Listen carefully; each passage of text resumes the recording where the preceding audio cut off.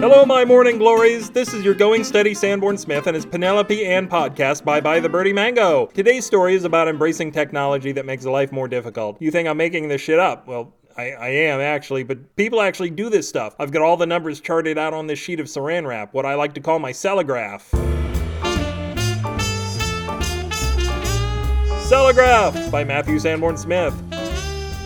What science fiction writer of the past would have guessed that society would rather type messages to each other than call up and just talk? Forget your video phones, we were racing in the opposite direction. Karen thought the biggest problem with the whole thing was the person who invented texting probably wasn't a billionaire, and there was something evil about that. If people wanted an even more primitive way of communicating, she'd give it to them. Karen went texting one better and knew she'd be eating gold and drinking $100 bills in no time. Karen invented the Cellograph, the world's first cellular telegraph. Well, the kids took to it immediately, picking up Morse code like it was hanging out in a singles bar at 2 a.m. You think that's crazy, but for texting they had learned the alphabet, hadn't they? Or at least most of it. Those enormous keypads were a thing of the past. With the Cellograph, you only needed one key. Soon kids were dotting all over the place. Karen knew the thing that had made texting take off was how easy it was to stop talking to someone without seeming rude. With the Cellograph, the sending button was also the receiving button. Better than not talking to someone, you could silence them forever by talking to them constantly. They couldn't get a dash in edgewise.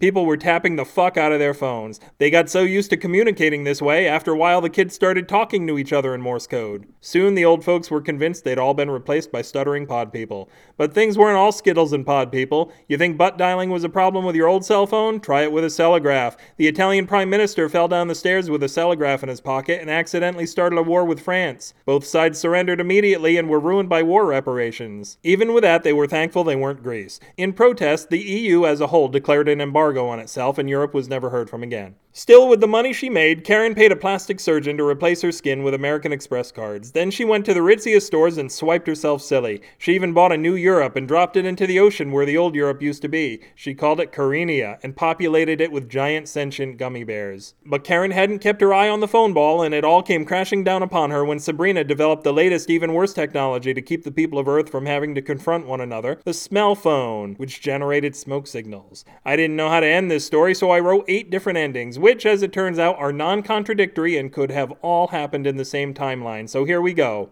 Karen was exiled to her continent and spent her remaining days eating gummy flesh. Karen, not being the victor, didn't get to write history and was stuck with the name Mrs. Dash. However, she did become the favorite inventor of millions of history students on low-sodium diets. The Catholic Church was thrown into disarray as the Vatican accidentally elected a new pope every 3 minutes. Not only could you use it to warn your friend over on the next mountaintop that a gummy bear was coming his way, you could also use the smell phone to smoke the meat once he killed it. Karen never had a chance. Once they got used to the new technology, kids everywhere took up cigarettes again just so they could verbally smext each other. Butt dialers around the world set their pants on fire. After her death, Karen did achieve a sort of vengeance as a sea of gummy bears swept over a human populace whose phones couldn't light their internal fires fast enough to smoke the numbers 911. The last in this short line of communications billionaires, Byron the Gummy Bear, made a phone that just waved its arms around.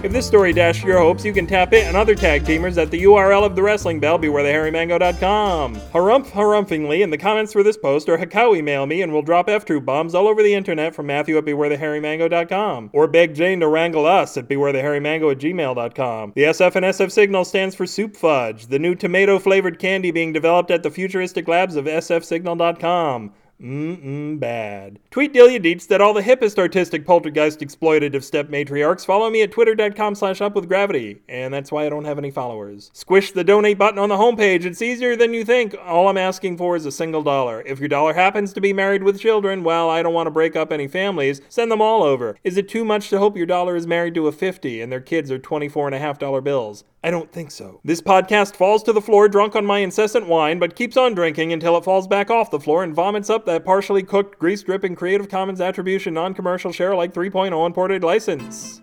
Until I stop being Matthew Sanborn Smith, this will most likely be Matthew Sanborn Smith telling you that you are more than just the wind beneath my wings. You are the hammock snuggling my banana. Good night.